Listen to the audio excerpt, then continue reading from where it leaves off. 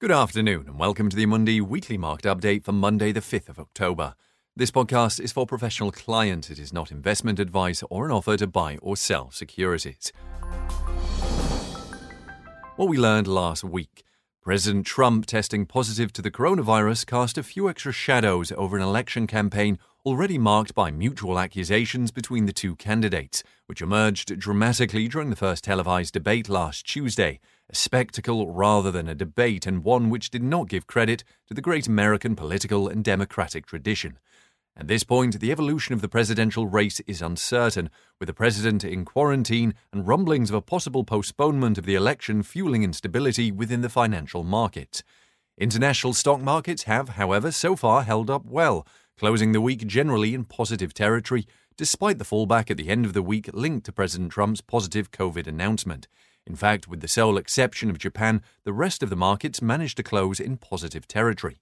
In the United States, the S&P 500 index closed up 1.52%. The Euro Stoxx 50 index posted 1.72%, and emerging markets grew by 2.13%.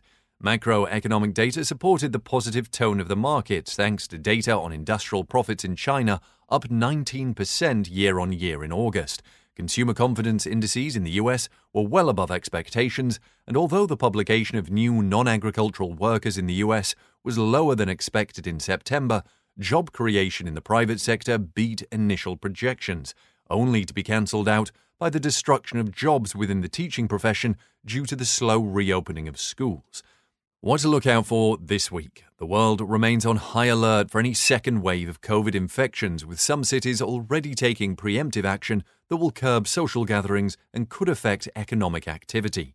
Paris is moving to maximum COVID-19 alert today, meaning that bars will have to close for 2 weeks from tomorrow, while schools and non-essential businesses in some areas of New York City might have to close from Wednesday. This week, investors' attention will be focused on the television debate to be held on Wednesday between U.S. Vice President Mike Pence and the Democrats' candidate for Vice President Kamala Harris. In the euro area, the final SME indices on the service sector for September, the Centix Confidence Index and retail sales for August will also be published. One more thing, the annual Nobel Prizes are announced this week, starting with medicine today and ending with the Peace Award on Friday. Thank you for listening to the Amundi Weekly Market Update. We'll be back next Monday. This material is provided to professional clients only, including financial intermediaries, and is not intended for the public. This material is for information purposes only, is not a recommendation, financial analysis, or advice, and does not constitute a solicitation, invitation, or offer to purchase or sell any security or services.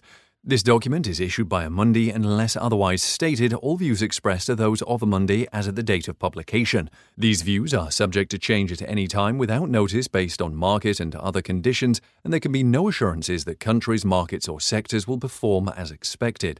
Amundi accepts no liability whatsoever, whether direct or indirect, that may arise from the use of information contained in this material. Amundi can in no way be held responsible for any decision or investment made on the basis of information contained in this material.